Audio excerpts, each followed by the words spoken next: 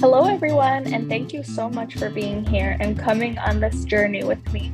Welcome to an educational podcast for professionals working with the Latinx community.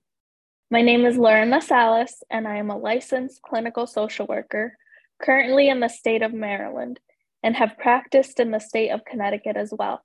I graduated with my Master's of Social Work degree from the University of Connecticut back in 2016, and I've been practicing in the sector of nonprofit outpatient community mental health clinics ever since. I have worked both with children and adults, but now I only see adults at an outpatient clinic in Baltimore, Maryland.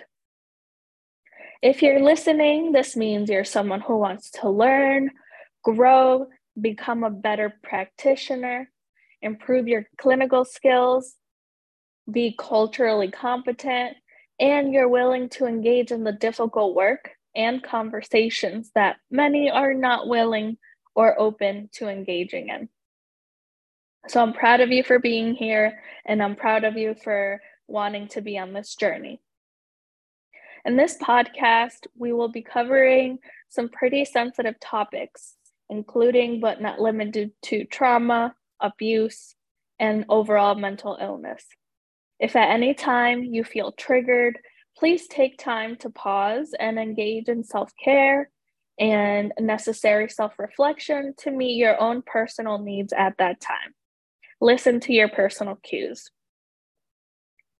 The contents of this podcast in relation to mental health are for educational and informational purposes only. While I have made the effort to ensure that the information I'm providing is accurate, evidence-based, and peer-reviewed, I welcome any comments, suggestions, and feedback. You can find my email in the show notes in the description of the podcast episode, wherever you're listening to this podcast.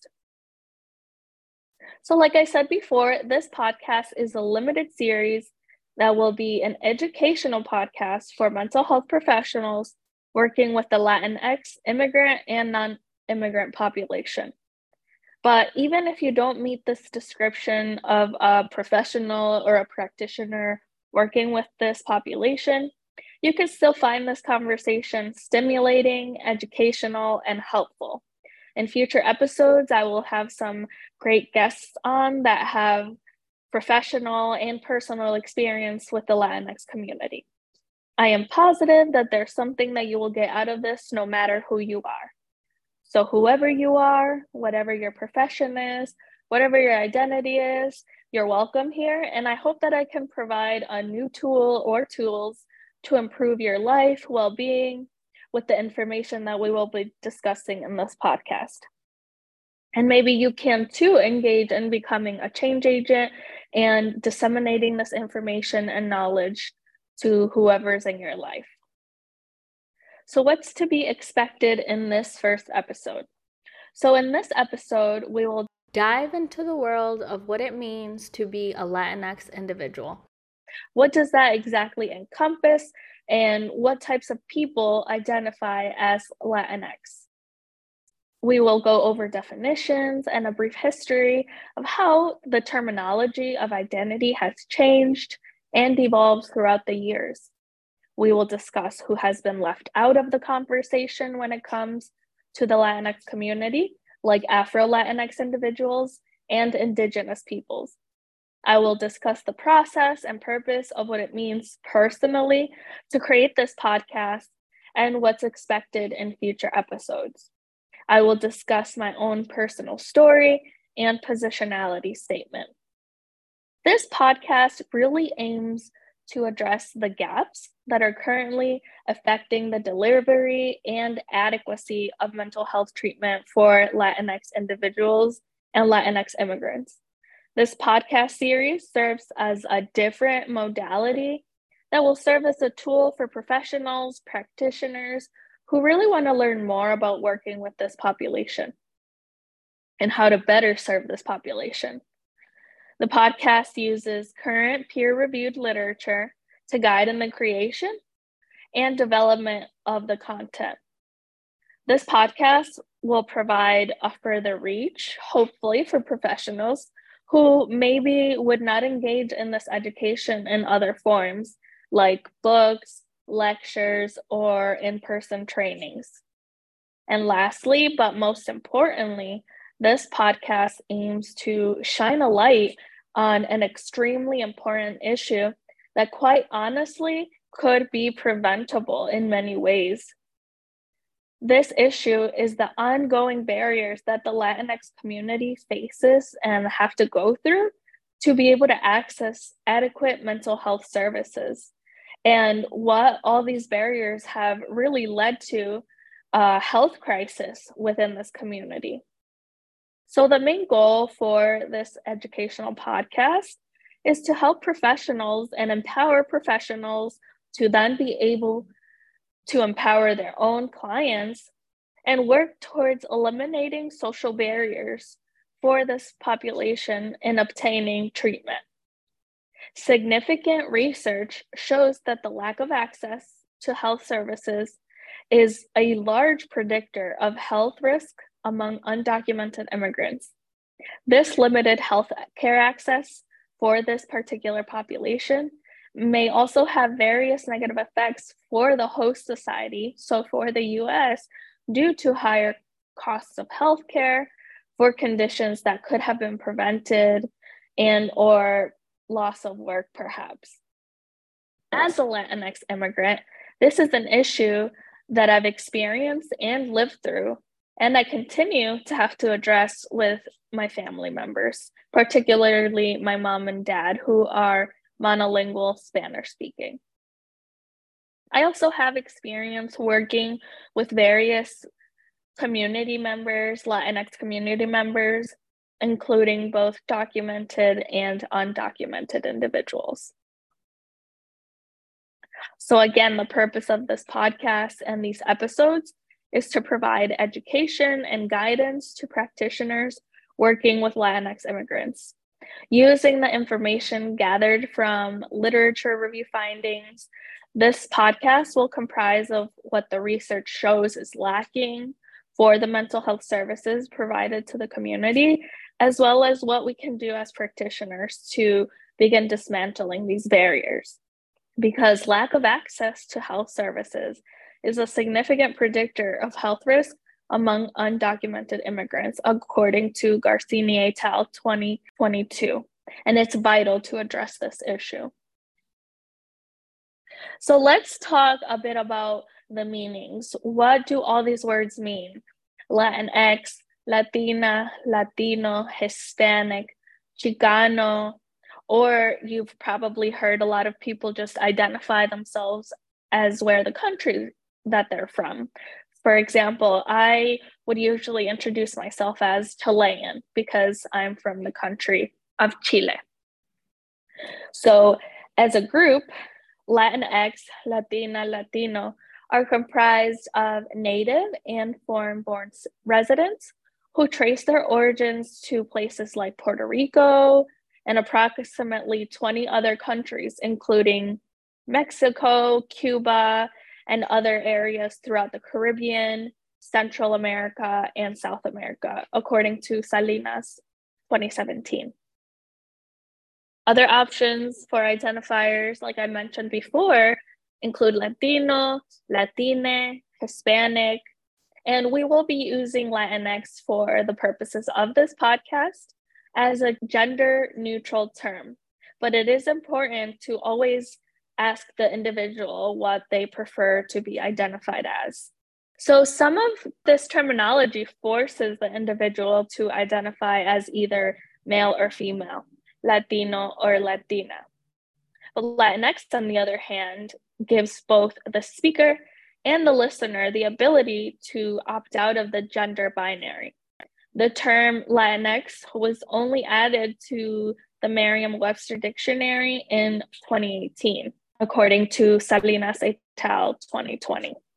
So like I said, Latinx is a gender-inclusive term that refers to a heterogeneous group of people who trace their ancestry to Latin America, including French and Portuguese-speaking nations. Latinxes may also identify themselves by their national or territorial or ethnic group origins: Cuban, Puerto Rican, Mexican, Mayan, like I said with myself, Chilean. Latinx is really an umbrella term that includes a very diverse cultural, linguistic, and racial experience for the individuals. And this includes individuals who are Afro-Latinx, European descended, Indigenous people of the Americas, and those who also identify as mestizo, which is of mixed ancestry, according to Sardegna et al. 2021. This author also expressed that despite the diversity in nativity, racial identity, and ethnic background, the Latinx community is bonded by linguistic and cultural ties, as well as a long history of colonization, dispossession, migration, and all these things occurring oftentimes under extreme stress due to environments of violence or economic oppression. In The Untaught Story, Devia 2011, this is a docuseries that tells the story of the estimated 200 million invisible Afro-descendants currently living in Latin America. So this is one of the populations that I mentioned before have been ignored and dismissed and not included in the Latinx conversation. Afro-Latinos is a 7-part series in English and Spanish that shows the rich culture and shares the contributions of enslaved Africans who arrived to Central and South America. So it tells the story of their history, of slaves in Latin America, and the amount of individuals that have African roots but are often ignored in not only the media but society as a whole. The history of the Spanish conquest is often taught in school. I learned it in Chile. I learned about it when I came to the US in the 3rd grade, but not the history of ancestors from Africa. That is not being taught in schools. So this docuseries really documents that there's over 150 million Afro-Latinos in Latin America, but school systems don't teach about the African diaspora in school systems. The docuseries documents Afro-Latinos in over 18 countries and the importance of documenting their culture within Latin America. The docuseries reports that racial discrimination continues to be a large problem in Latin America. And like I said before, it's rarely covered in the media. There's even still countries that have no Afro-Latino identifiers in census forms. And just recently in 2015 is when Mexico allowed people to identify as Black or Afro-Mexican for the first time in their mid-decade survey. And about 1.4 million Mexicans self-identified as Black or of African descent, according to Lopez and Gonzalez Barrera, 2022. So it's undeniable that Afro-Latinos make up a significant amount of population in various parts of Latin America. Brazil, for example, contains approximately half of the population being of African descent, which includes Black or mixed race Black. And in the Caribbean, Black Cubans make up about 1/3 of the country's population. Estimates of Afro descent in the DR, Dominican Republic, range from about 1/4 to almost 90%. And these particular statistics depend on the population estimates, which include those who identify as Indio, which is a group that includes many non-whites and mixed race individuals with African ancestry, according to Lopez and Gonzalez Barrera, 2022. A Pew Research Center survey of Latino adults in 2014 shows that 1/4 of all US Latinos self-identify as Afro-Latino, Afro-Caribbean, or of African descent with roots in Latin America. And this was actually the first time a nationally representative survey in the US has asked the Latinx population directly whether they considered themselves Afro-Latino. According to an NPR article, between 1502 and 1866, 11.2 million Africans arrived, those that survived, arrived in slave ships to the West.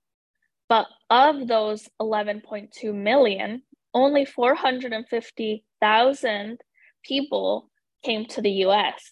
The rest of those slaves who survived the journey from Africa were taken to the Caribbean, Latin America, and South America. And this is definitely not something that I learned while I was in school, either in Chile or the US. Another really interesting documentary called Afro-Latinx Revolution speaks also on the importance of including Afro-Latinos in the discussion of identity within Latin America.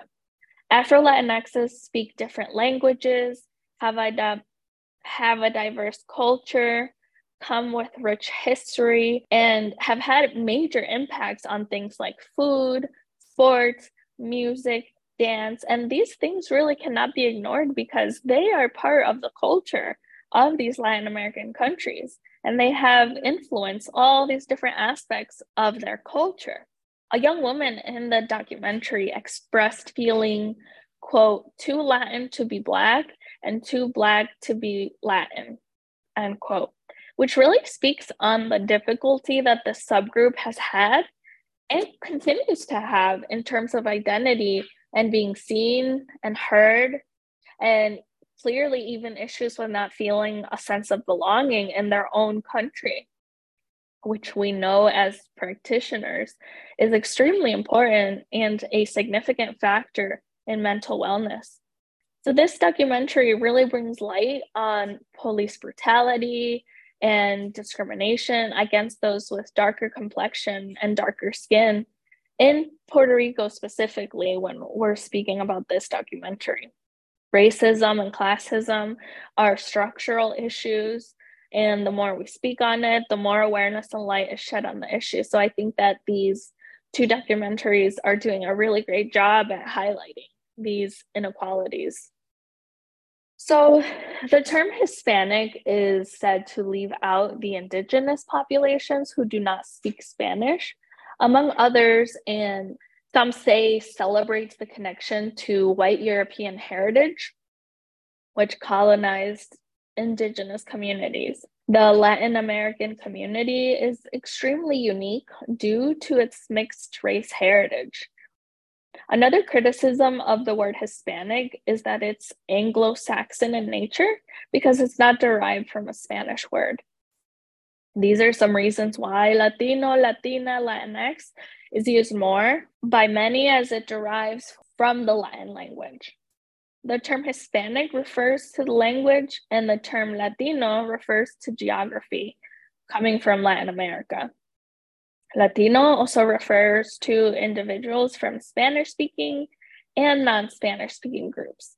So this includes those that speak indigenous languages and those that come from places like Belize, Brazil, French Guiana, and Suriname, which also encompass people from Asian and African descent, according to Garcia 2020.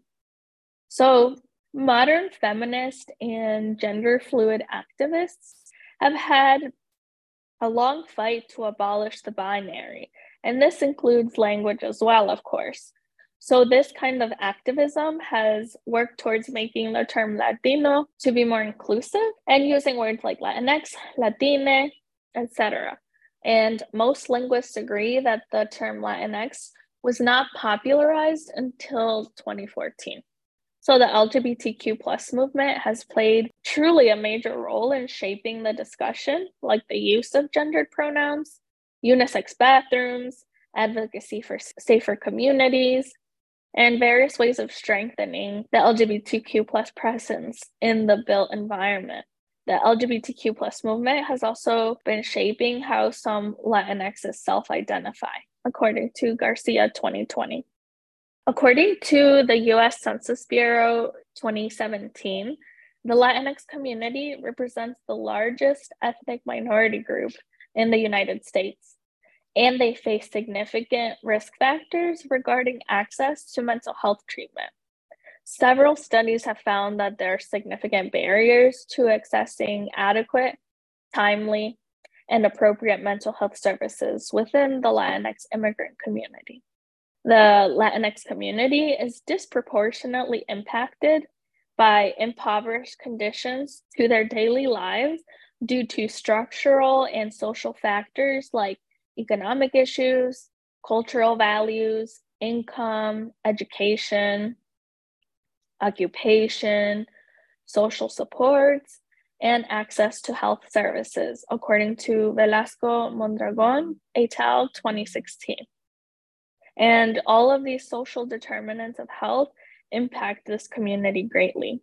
According to Garcini et al. 2022, the longer an immigrant lives in the US, the risk for diminished health outcomes increases due to the persistent and chronic stressors that they face on a daily basis. Chronic stress that's faced by this community has a significant correlation for poor health and at times even leading to a preventable death because of the Latinx immigrant community facing constant barriers to maintaining healthy mental health and healthy overall status. There really must be an increase in access to interdisciplinary, affordable, safe, and culturally competent care.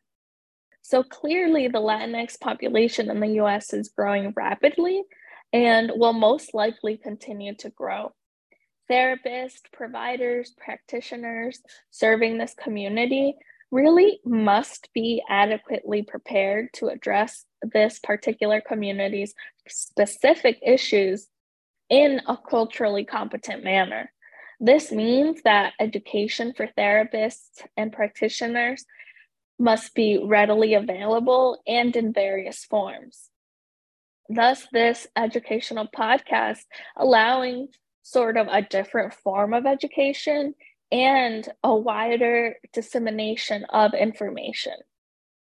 According to Lauricella et al.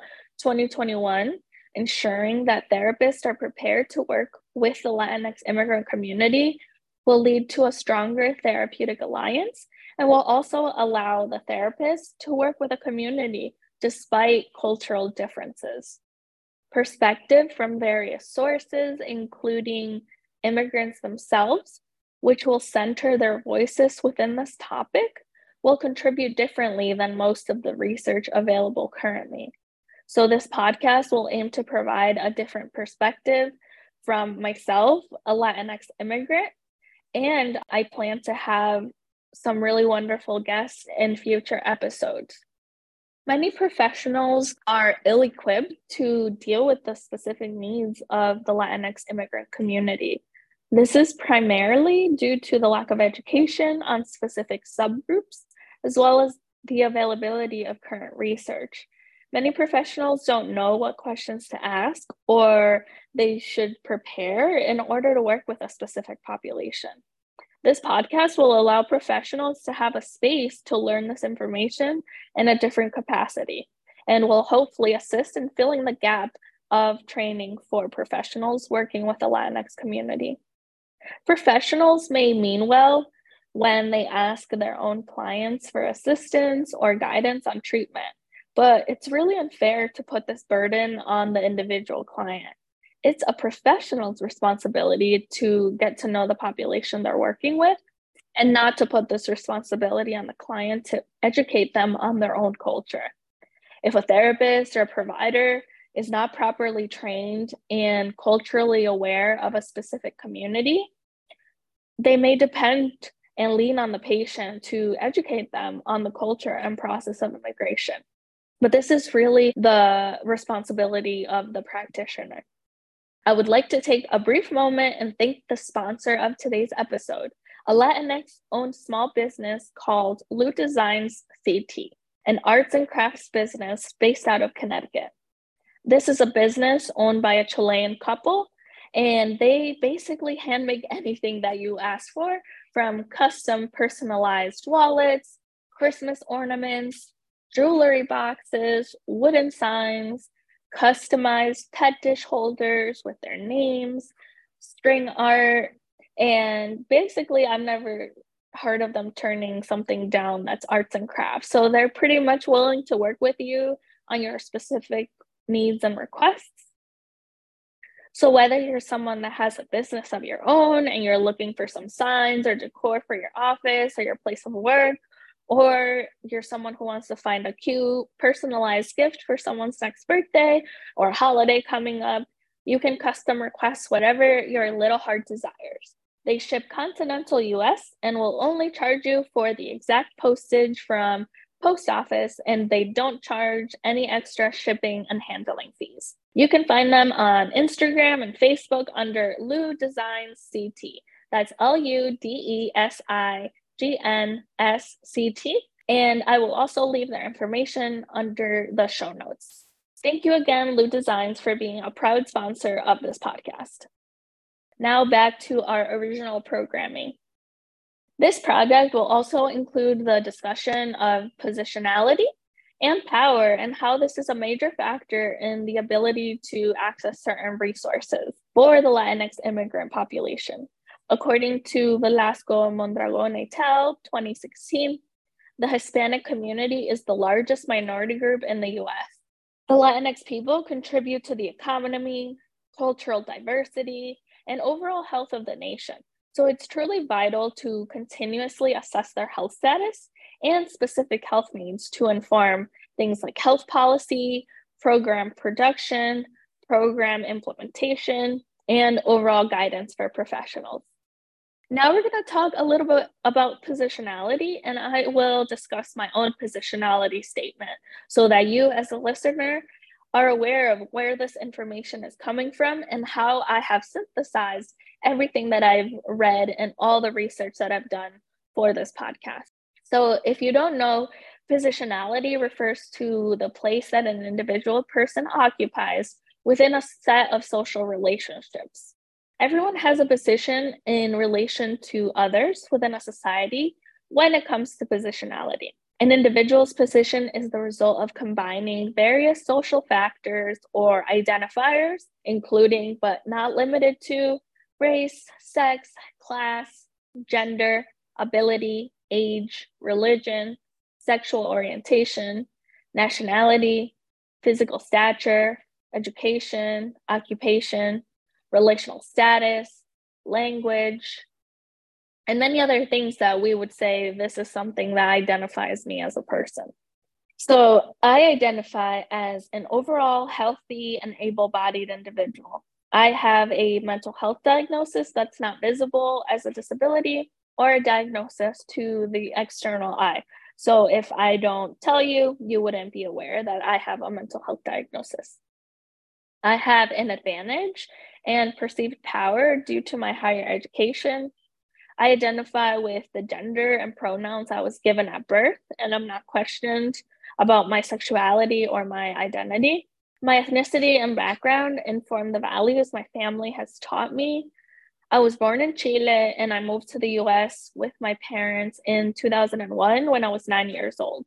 We moved to a predominantly white neighborhood, and I attended an elementary school where no employees spoke Spanish. So no teachers, no aides, there was no ESL program, English as a second language. I think my cousin was there, so we were in the same grade, and she was bilingual, so she was a significant help to me. And there was another student that was, I think, 1 or 2 grades above me that they would sometimes pull out and ask her to help with translation, which really is not best practice. And I'm sure everybody knows that. Having to learn a language on my own without any assistance from parents or teachers has really informed the way that I learn and view the world. I currently live in an area where I have access to food, water, shelter, a car to get me wherever I choose to go. Growing up in a low middle class family allowed me to see struggles and difficulties, but we had our basic needs met. I joined the Air Force when I graduated high school to have a way to pay for college, as my parents were unable, I believe, to sign any loans since they were not financially able to do so. And they didn't know how to manage any of that because neither of them graduated high school. So they, one, the language barrier, but two, they weren't aware how any of that college stuff worked. So I had to find a way to pay for college on my own without assistance from family.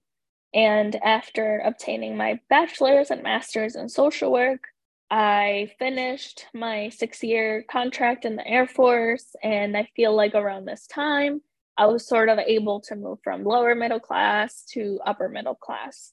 I am married to a man, which allows me to not feel judged for who I chose to marry. I don't have children, and I'm often challenged on this because of my age.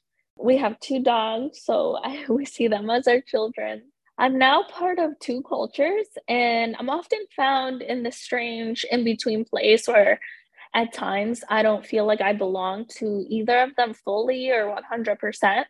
When I visit family in Chile, they see me as American, as I've lost a lot of the slang, and maybe I don't relate to a lot of the way of living at times. And in the US, I'm seen as a Latinx immigrant, and I often don't understand certain childhood references to things in the media, as I was not part of that as a child. I grew up in a sexist household, also known as machista, machismo in Spanish, and this has led me to be a bit sensitive around the topic. So it's important for me to be aware of that when I'm doing research and I'm interpreting things that I'm reading. And I'm always attempting to deconstruct the inequality I saw between a man and a woman when I was growing up. When I think of my own positionality, I focus and bring into consideration my education, both formal and informal. So things that I learned in school, things that I learned through my own experience, things I learned from my family, friends, being a middle class citizen, identifying as a Latinx woman, and as someone who's an immigrant to this country.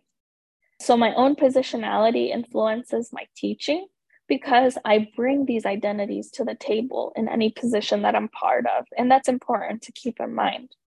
My positionality influences my approach and working with others due to experiencing the world as a Latinx immigrant female. This identity and positionality allows me to bring my own experience of the barriers and opportunities I have had due to the way I navigate the world, and especially the world of social work and of helping people. I can bring in my experience of cultural awareness in terms of traditions, culture, gender roles, and just overall introspection of my own personal views. According to Ortiz Paz et al., 2018, literature and research has shown extensive proof that there's usefulness of a positionality statement within the classroom, a learning environment, and other realms of the social work field. Positionality statements allow instructors and students to challenge assumptions, access various forms of power, and manage the distribution of power, and hopefully be able to learn from diverse and non-dominant resources. And it helps to foster a sense of responsibility and allows us to have different ways of engaging students in anti-oppressive work and learning. And according to the same author, our identities are never separate from our work or education. And this quote really explains the importance of positionality and having a positionality statement, as this will never be separate from how we're guiding our teaching. Hearn 2012 discusses the connection between intersectionality and positionality, and how one must not only analyze a single identifier, but the multiple sides and factors that make up an individual, which all interact with one another simultaneously. Educators represent various social locations and positionality, which leads to the individual implementing different theoretical frames for practice within the classroom and within the learning environment, according to Taylor et al. 2000. A positionality statement really allows students or learners to understand the background of the educator and what informs them in the process of creating their own classroom and learning environment. So now that you know where I'm coming from and how I'm synthesizing all this information, we're going to get to some of the reasons and research as to why this podcast is important, why this information is important, and why this is really something that we need to be talking about and educating others on. The Latinx community and immigrant population is faced with a variety of barriers to accessing adequate and appropriate mental health services. Majority of findings in the literature address the significant barriers faced by the Latinx community, as well as how these barriers further decrease their mental health and physical wellness. The fact that the Latinx immigrant community, regardless of legal status, are at a disadvantage when it comes to accessing appropriate services is really, it's not acceptable. It's really not acceptable. Like I said before, the Latinx community is the largest growing ethnic and cultural group in the US. And it's really vital that agencies, professionals, lawyers, and all mental health professionals come together to address the gaps that are significantly impacting this population. There's a lack of effort that's going into managing Latinx immigrant health disparities due to system level issues, which have caused a mental health crisis within this population. This calls for innovation and strategic planning to offer help and support directly and through community organizations, according to Rush et al. 2020. Diaz and Fenning 2021 go directly to promoting the understanding of discrimination embedded within society that creates significant barriers for Latinx immigrants to meet their mental health needs. And this is truly the responsibility of all mental health practitioners. Diaz and Fanning 2021 also point out that the Latinx community has historically been seen as a homogeneous group, but there's significant intersectionalities, like we spoke about before, within this community that include but are not limited to things like country of origin, age, gender, various reasons for migration, sexual orientation, race, ethnicity, and various other intersectionalities. So depending on an individual's intersectionality, this will also correlate to the mental health support, need, and level of efficacy. A narrative that's grounded in the US is that this is a country built by immigrants who are vital to the establishment, the growth, and the identity of the nation, according to Hesse et al. 2002. Despite this common thread, immigrants are not historically or currently being treated with the care of someone who's seen as vital to the growth of the nation. So professionals truly must do better. According to Vaughn et al. 2017, research has focused on conducting studies on or about immigrant communities rather than with immigrant communities. So like we spoke about before, the importance of centering the voices of these individuals. A significant aspect of improving the health and overall well-being of immigrants is to center their own perspectives and needs and include them in the research process whenever possible. Hesse et al.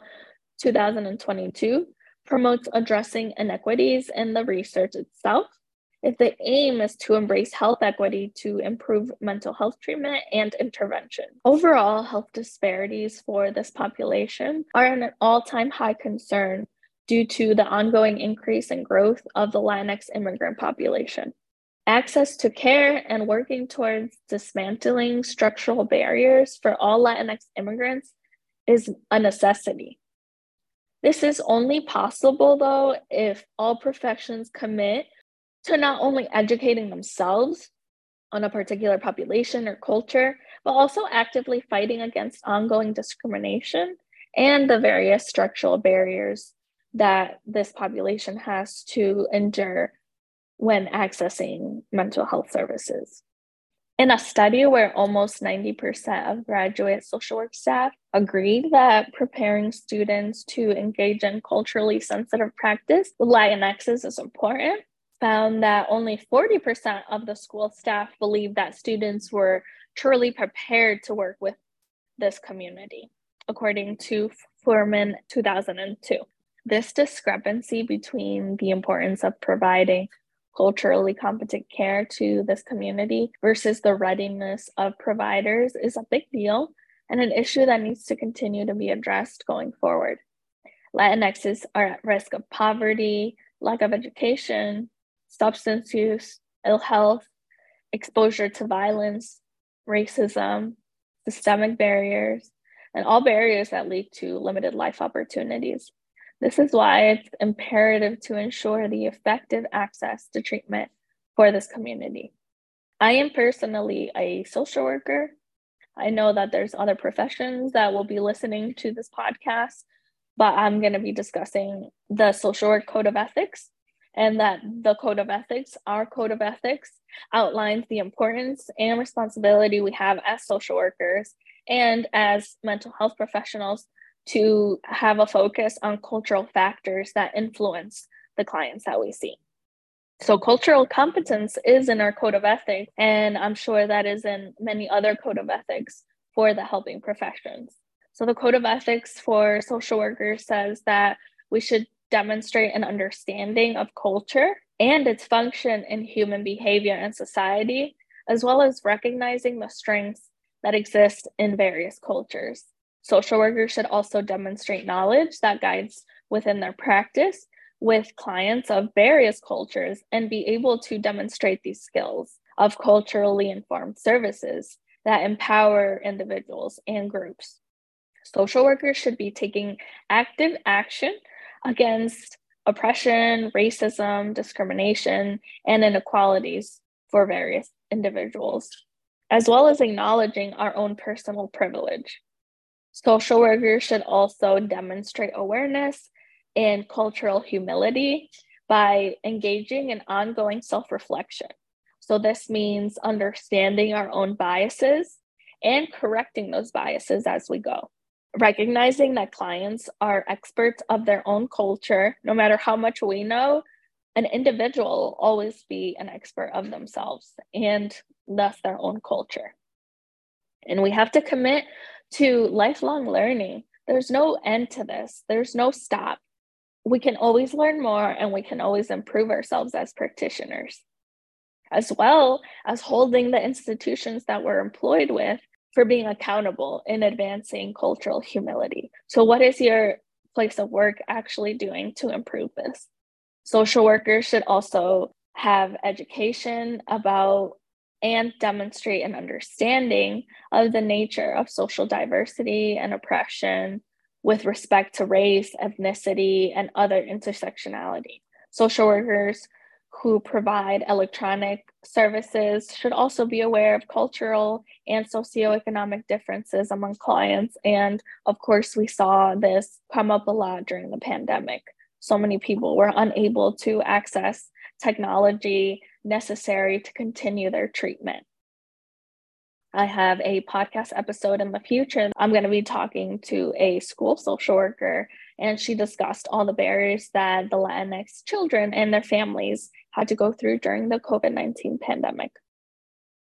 So that's a little bit about the NASW Code of Ethics, the National Association of Social Workers.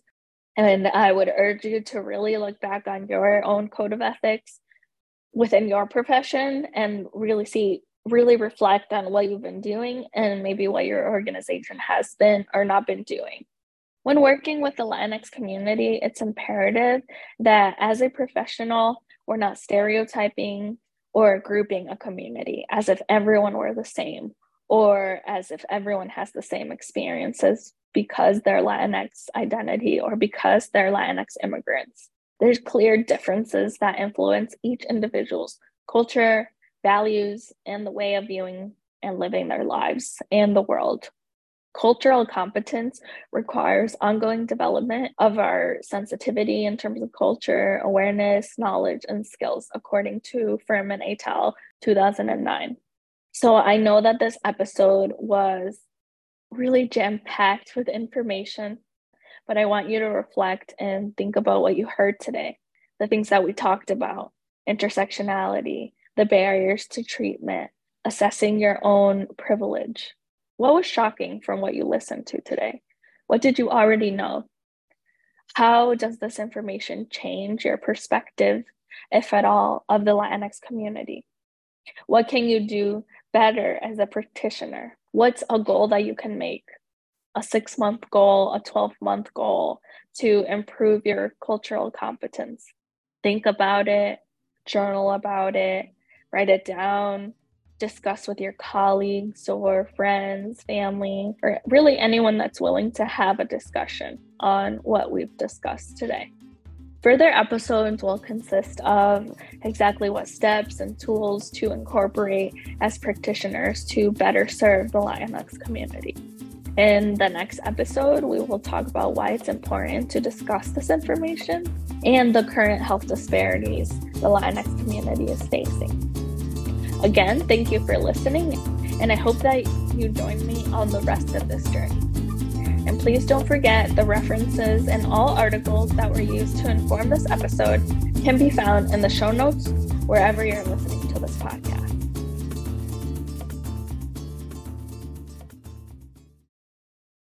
If you are experiencing an immediate crisis, please call 911. If you or a loved one are feeling suicidal, please call the Suicide and Crisis Lifeline at 988. The previous lifeline number, 1-800-273-8255, is also available to people in emotional distress or suicide crisis. SAMHSA also has a free, confidential, 24/7 treatment referral and information service line in English and Spanish, and that number is 1-800-662-4357.